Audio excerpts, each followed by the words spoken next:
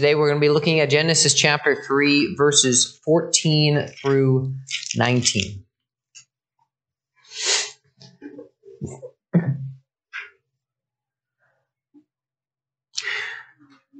As Rex mentions, last week the Russian Federation invaded the nation of Ukraine. Russia attacked their peaceful threat to them, but because Russia wants to conquer and control Ukraine. And as Russian troops continue to kill and to injure Ukrainians, as they try to expand their territory and power, as millions probably of displaced refugees begin to flee, and as Western nations stand idly by, heartlessly watching all of this horror occur, it should push us to ask the question, why?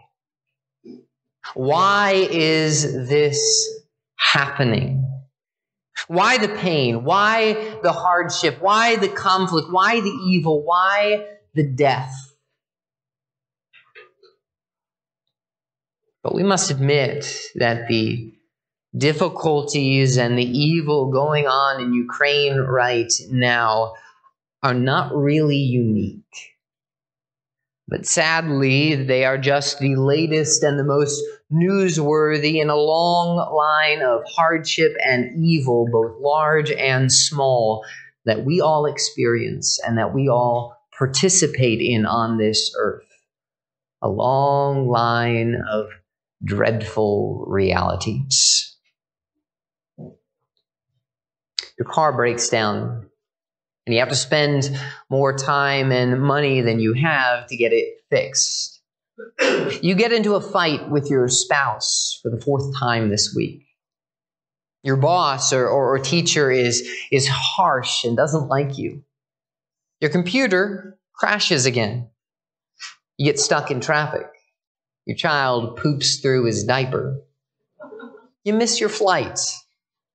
Your family member or close friend dies unexpectedly. You're late to work. You forget your lunch. Your mom goes to the hospital. You get sick with the flu. You get in a car wreck. You lose your job. You blow up in anger at your kid. You get depressed, or you face your own death.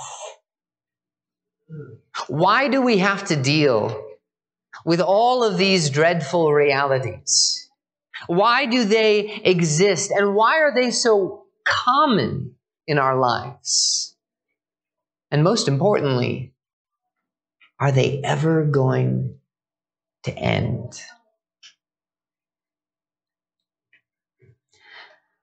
Well, we're going to be answering those questions today. And as we examine what God's Word has to say about the trouble and pain and death that we experience in this life, we'll not only be given answers, but we're going to be given answers that give us hope. So please look with me in your Bibles to Genesis chapter 3, verses 14 through 19, as we examine mankind's fall into sin and God's judgment, mercy, and victory. The Lord God said to the serpent, "Because you have done this, cursed are you above all livestock and above all beasts of the field. On your belly you shall go, and dust you shall eat. Put enmity between you and the woman, and between your offspring and her offspring. He shall bruise your head, and you shall bruise his heel." To the woman he said, "I will surely multiply your pain in childbearing. In pain you shall bring forth children. Your desire shall be for your husband, and he shall rule over you." And to Adam he said, "Because listen to the voice of your wife,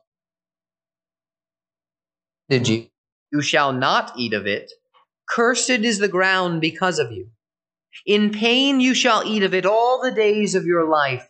Thorns and thistles it shall bring forth for you, and you shall eat the plants of the field. By the sweat of your face you shall eat bread till you return to the ground. For out of it you were taken, for you are dust, and to dust you shall return.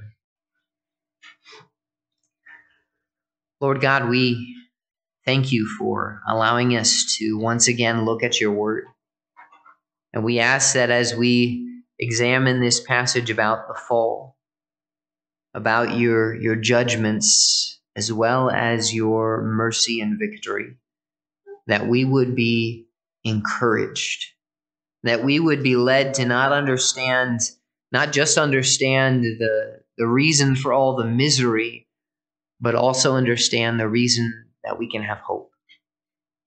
I ask that you would guard our hearts today, that we would not be led astray by distractions, but that we would be focused. In your Son's name we pray. Amen.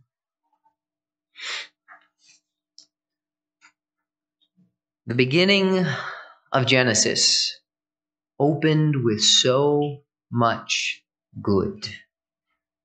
The good God created everything good, made mankind in his good image, and put the first humans in a good garden and gave them everything good to eat.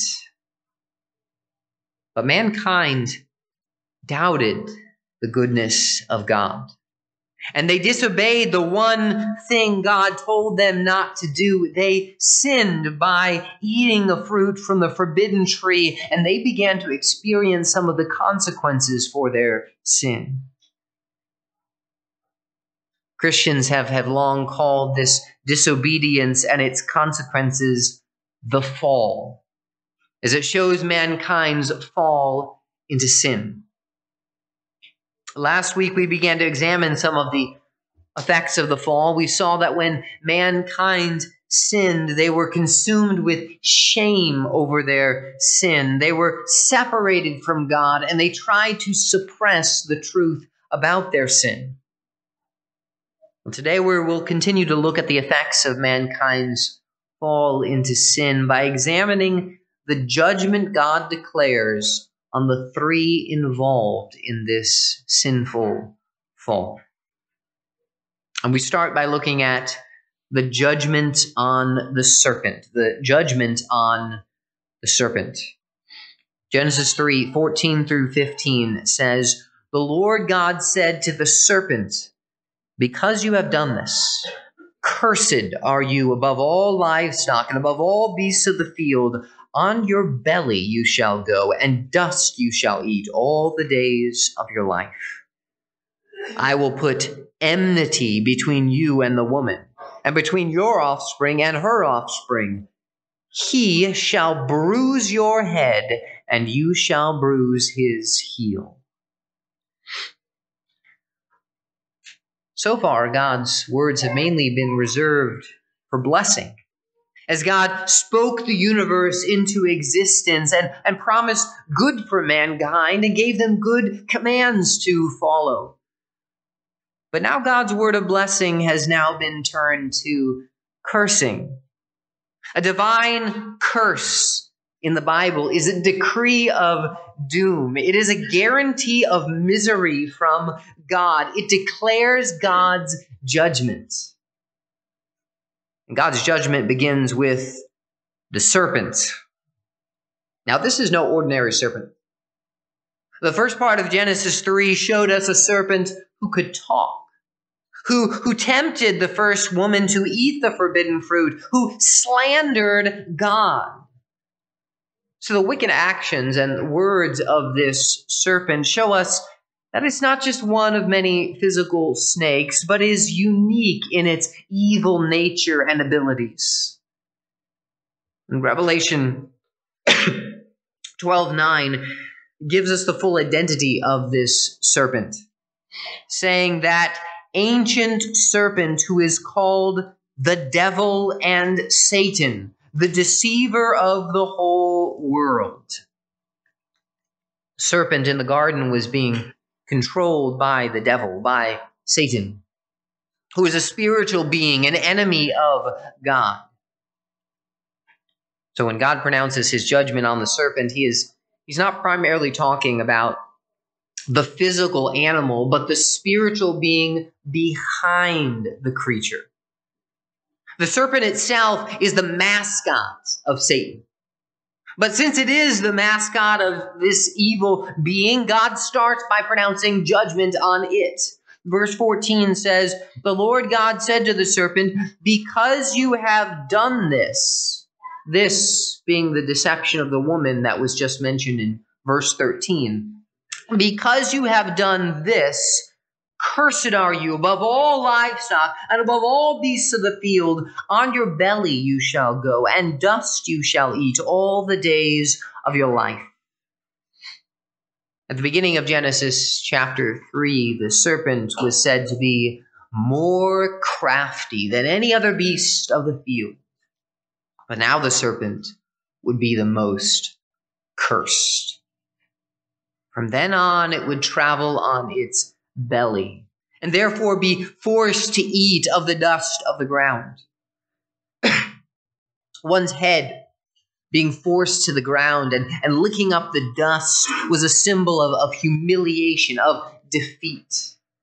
In Psalm 72 and Micah 7, it is used to describe an enemy that has been conquered. And that is made explicitly clear in the next verse, verse 15.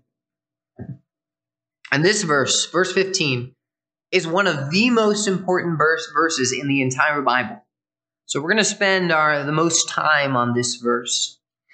It says, "I will put enmity between you and the woman, and between your offspring and her offspring. He shall bruise your head, and you shall bruise his heel." Remember, it is the evil one behind the physical serpent that's the main target here, not the physical animal. So when God says, "I will put enmity between you and the woman, and between your offspring and her offspring," he is talking about enmity between Satan and the woman, between Satan's offspring and the woman's offspring. So this is not the physical offspring of a snake, but the spiritual offspring of Satan. Let me say that again. This is not the physical offspring of the snake, but the spiritual offspring of Satan. And that is how the rest of the Bible describes those who reject God.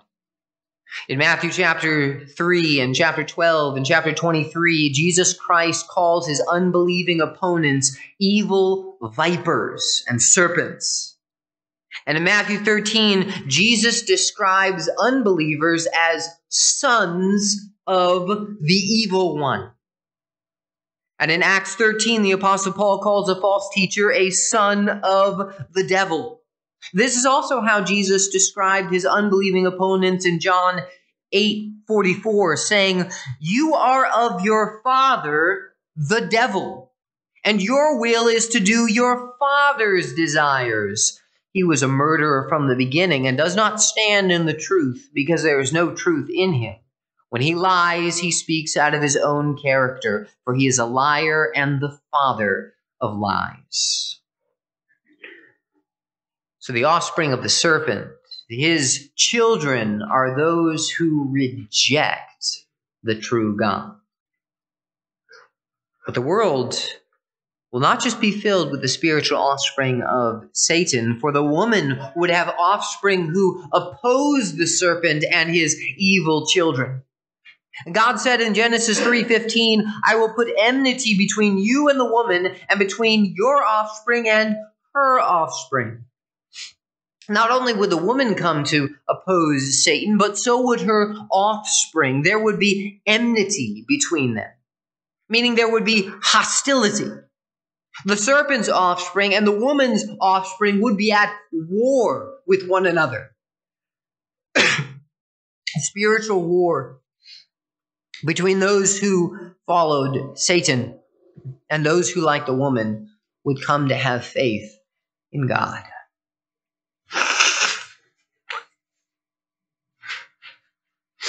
This hostility would continue until the ultimate opponents faced off. Verse 15 says, I will put enmity between you and the woman, and between your offspring and her offspring. He shall bruise your head, and you shall bruise his heel. Notice that the second half of verse 15 suddenly moves to talking in the singular.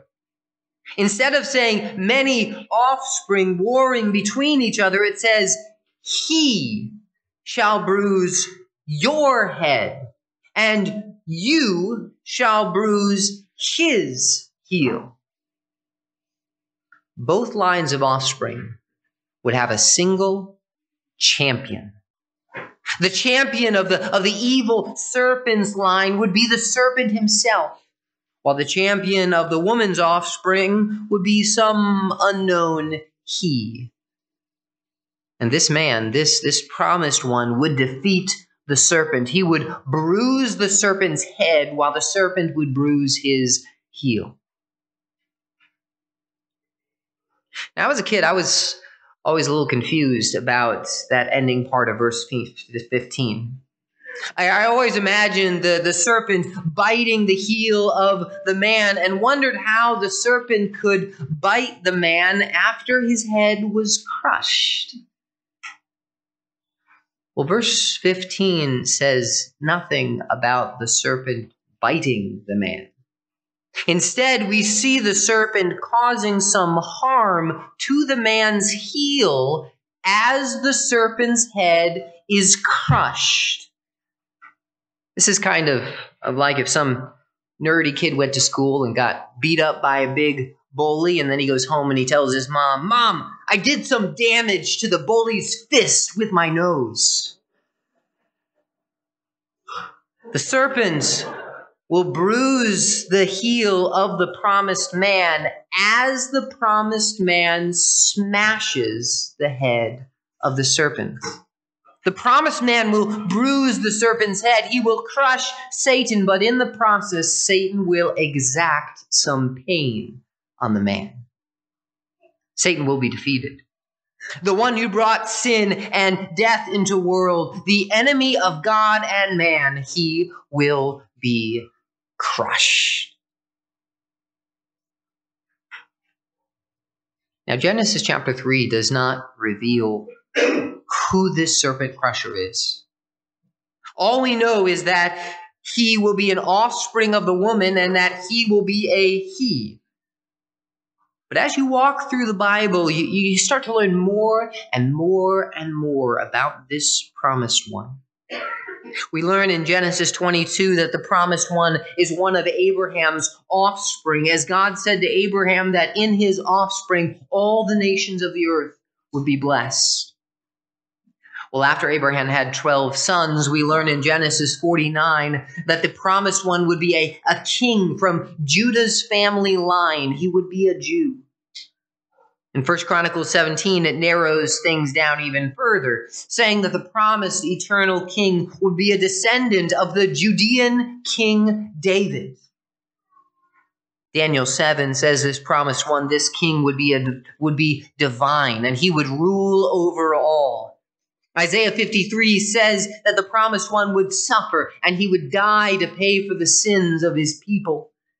And Psalm 16 speaks of this promised one's resurrection from the dead, that he would conquer death, he would defeat it. And in the pages of the New Testament, we see this promised one, this Christ revealed as Jesus, the Son of God, is born into this world as a human, lives a perfect life, and then goes to a cross to die in the place of his people. He goes to die so that he can defeat sin and death. And through his death, And through his amazing resurrection from the dead, where he defeats the serpent, he has conquered the grave for all who repent and trust in him, and he rules on high as king. Hebrews 2:14-15 says of Jesus Christ, "Since therefore the children share in flesh and blood, he himself likewise partook of the same things, that through death he might destroy the one who has the power of death, that is, the devil, and deliver all those who through fear of death were subject to lifelong slavery." Jesus would destroy the one who has the power of death. He would destroy the devil. He would crush that evil serpent through his own death. How would the serpent bruise the heel of the promised one? Through Jesus' death on the cross. And how would the promised one crush the head of the serpent? Through Jesus' death on the cross. Jesus Christ, the serpent crusher, would receive some pain as he smashes and defeats the devil for all eternity.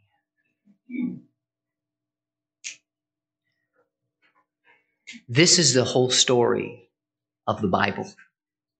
The ultimate fight between good and evil. And it's much more exciting than Lord of the Rings or Harry Potter or Star Wars, because those are all fiction. They're just make-believe, while the story of the serpent crusher is real. It's reality. Sauron, Lord Voldemort, and Emperor Palpatine, they're all just pretend villains. But the serpent, the devil, he's real. And his defeat has already been determined. This epic, ultimate battle between the offspring of the serpent and the offspring of the woman will result in the serpent being eternally crushed. God Almighty will be victorious in the end. The serpent has led mankind into sin, and they will all face God's judgment. But in the middle of this passage on God's judgment, God gives his people some hope. The enemy of God and man, the father of sin and death, the devil, is going to be defeated. But God is not done with his judgments. And though there is now reason for some hope, there are still consequences for sin that mankind must face. And we see that in our next point. The judgment on the woman. The judgment on the woman. Genesis 3 verse 16 says, "To the woman he said, I will surely multiply your pain in childbearing. In pain you shall bring forth children. Your desire shall be for your husband, and he shall rule over you." The woman had disobeyed God's command and had eaten of the forbidden fruit. And the effects of this fall into sin would cause damage to some of the things that should have given her the most joy in life. Her home life would experience pain and strife because of the fall. First, the blessing of children would now be combined with the pain of labor and delivery. God said in the first half of verse 16, "I will surely multiply your pain in childbearing. In pain you shall bring forth children." The terrible pain that women experience in childbirth is a direct result of the fall. The discomfort, the strain, and sometimes complete agony of giving birth to a baby is a perpetual reminder of mankind's fall into sin.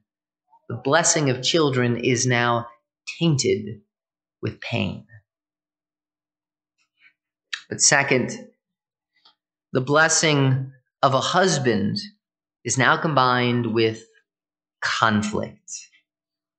In the second half of verse 16, God says to the woman, "Your desire shall be for your husband, but he shall rule over you." Now, this verse can sound a bit confusing, but if you look across the page to Genesis 4, it helps us understand it. In Genesis 4, Cain is angry because God accepted his brother Abel's sacrifice, but God did not accept his sacrifice. And in Genesis 4:7, God warns Cain about his sinful anger, saying, "Sin is crouching at the door. Its desire is for you, but you must rule over it." That desire is obviously referring to sin's desire to overcome and rule Cain. Cain must rule over sin, or it will rule over him.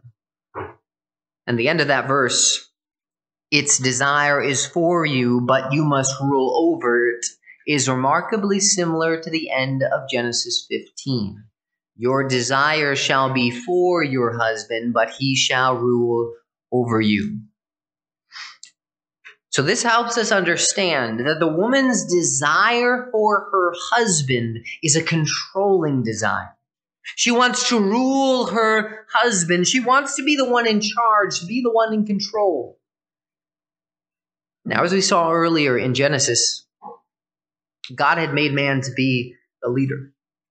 He had created man first. He had given man the first command, had named the human race man, and allowed the man to name the woman, which showed the man's authority. And when mankind sinned, God confronted the man first.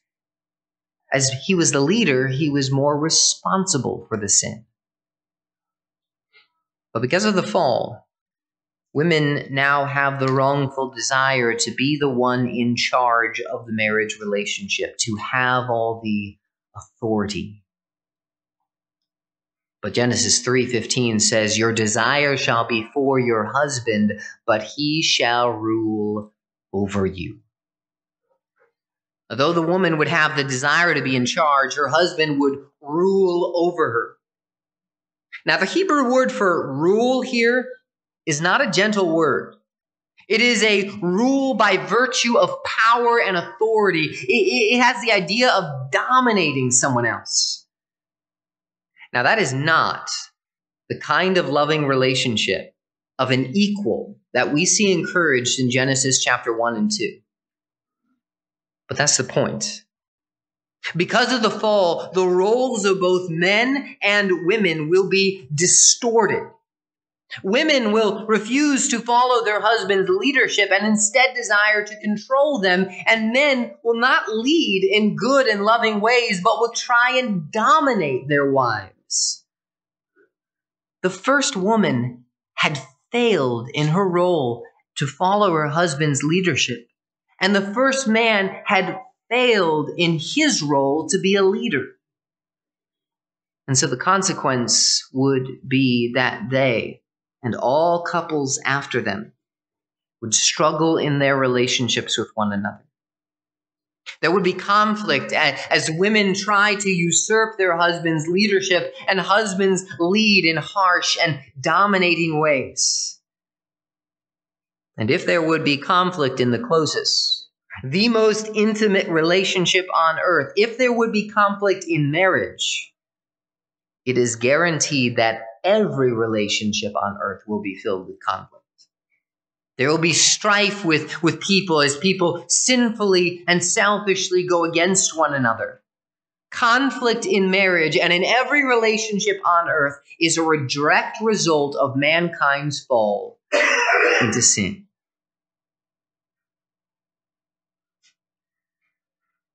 But thankfully, we know that from the rest of the Bible, relationships can be transformed by the power of the gospel. The good news of the Savior, Jesus, can transform a wife into someone who respects and submits to her husband.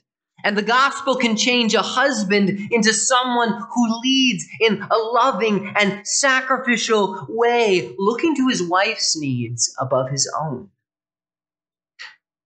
And in the same way, the gospel can radically change our relationship with our kids, our coworkers, our friends, and all others around us. But the conflict in relationships will be a constant struggle while we are here on earth. And that struggle is not a result of genetics. It's not a result of a bad environment. It's not a result of bad education. That struggle is a result of mankind's fall into sin. That fall not only messed up relationships, but also did damage to our work and our physical bodies. We see that in our next point, the judgment on the man, the judgment on the man. Genesis 3, verses 7 through 19 says, "And to Adam he said, 'Because you have listened to the voice of your wife and have eaten of the tree of which I commanded you, you shall not eat of it. Cursed is the ground because of you. In pain you shall eat of it all the days of your life. Thorns and thistles it shall bring forth for you, and you shall eat the plants of the field. By the sweat of your face you shall eat bread till you return to the ground, for out of it you were taken. For you are dust, and to dust you shall return.'" Adam had failed in his leadership role. Instead of leading his wife, he followed her into sin. Adam disobeyed God by eating of the tree that God had explicitly said, "Do not eat from." So God cursed the ground because of you. "In pain you shall eat of it all the days of your life." In Genesis 1 and 2, God had blessed mankind with food from the earth. But now God curses the earth, and food is only obtained through great hardship. All the days of Adam's life, the process of getting food would be painful. Verse 18 says, "Thorns and thistles it shall bring forth for you, and you shall eat the plants of the field." The process of making a living in this world would be met with obstacles. Instead of ground just bringing forth tasty vegetables and fruit, it would now also produce thorns and thistles. God had commanded man to work back in Genesis 1 and 2, and so work is not a bad thing. But now work would be difficult as things would interfere and cause problems with work. I don't believe that curse is just on those that farm. That was just the main occupation of their time, so it represented all of work.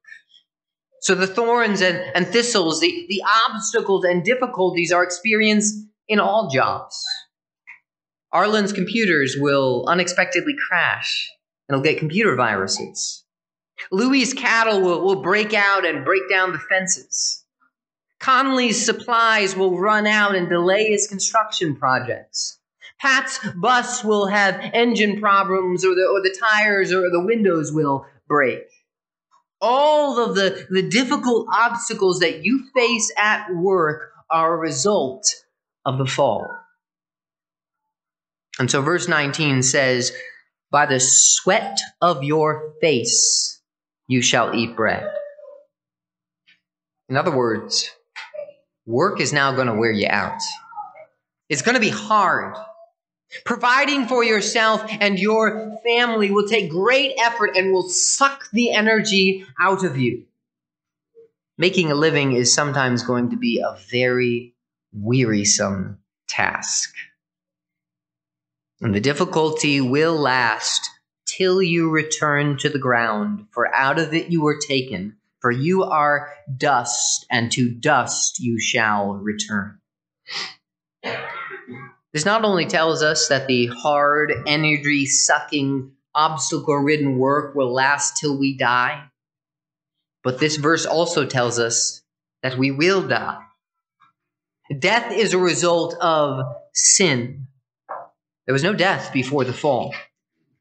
But now, because of mankind's sin, physical death would come to them.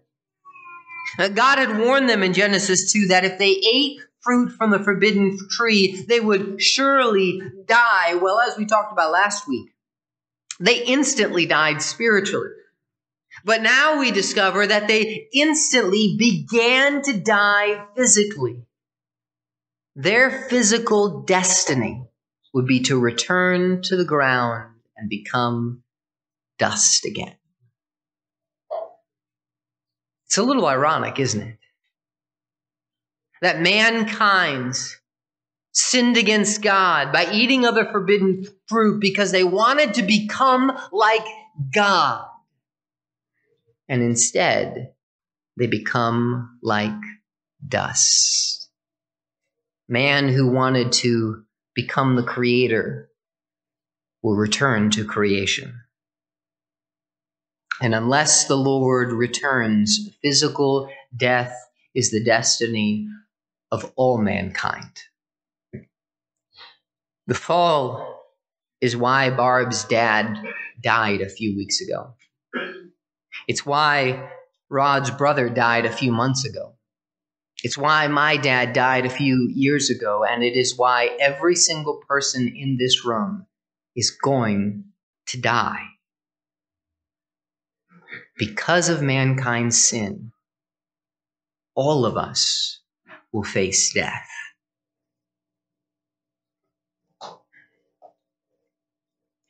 As we come to the end of our passage today, we're going to look at three implications, three ways these truths should affect us.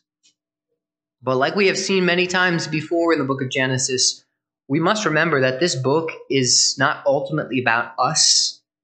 This is a book about God. He is the main character, the main topic, and the main focus. And this passage shows us things about our Creator. The fall teaches us about God. Number one, it teaches us the fall shows that God's judgments. The fall shows God's judgment, so be warned. Sin is a really big deal. It is why there is a spiritual war going on between us and the devil. It is why women experience pain in childbearing. It is why there is conflict in our relationships. It is why our work is littered with pain and problems and weariness. And it is why all the people in this room are going to die. God takes sin seriously, and his judgments are real. And according to Romans 5, Adam was an accurate representative, which means none of us can complain about Adam just ruining everything for us. He represented us perfectly, and we all fell into sin with him. We all sin, and we all experience some of those terrible consequences for our sin. So be warned, because God is not a God to be trifled with. He stands as judge. He stands as ruler over all, and he will judge those who disobey him, and he will ultimately defeat Satan and destroy all those who follow Satan.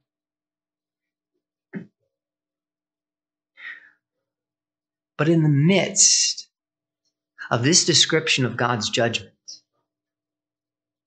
we have room for hope. We see a glimpse of God's grace, which leads us to number 2. The fall shows God's mercy, so have hope. The fall shows God's mercy, so have hope. God could have wiped all of mankind out of existence the moment they disobeyed, but he didn't. He allowed mankind time to repent. He laid down some judgments, but he also promised some mercy. The first promise of the Savior was given in Genesis 3:15. A promise that an offspring of the woman would crush the serpent, would defeat the one who was the source of sin and death, would destroy the chief enemy of mankind. And we know that this Savior was Jesus Christ, who died to free us from our captivity to sin, who died to give us eternal life, who died to free us from our fear of death. The fall shows God's great hatred for sin, but it also shows God's great mercy towards sinners. And if you have turned to Jesus Christ as your Lord and Savior, then you have a whole lot to hope in.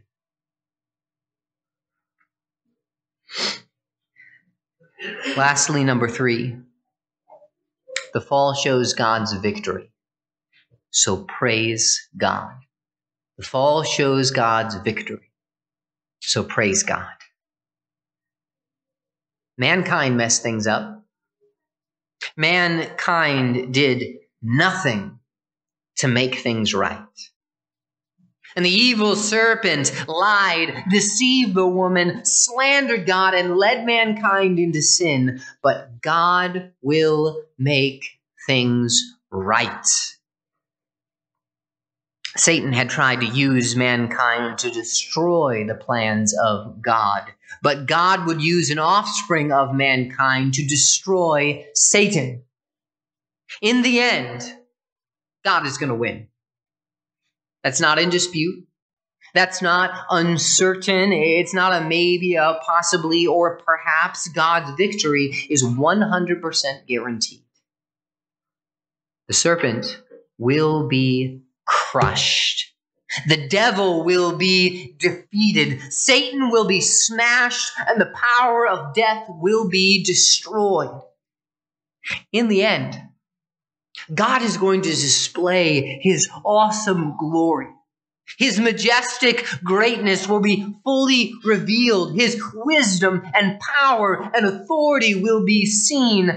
God will get his victory.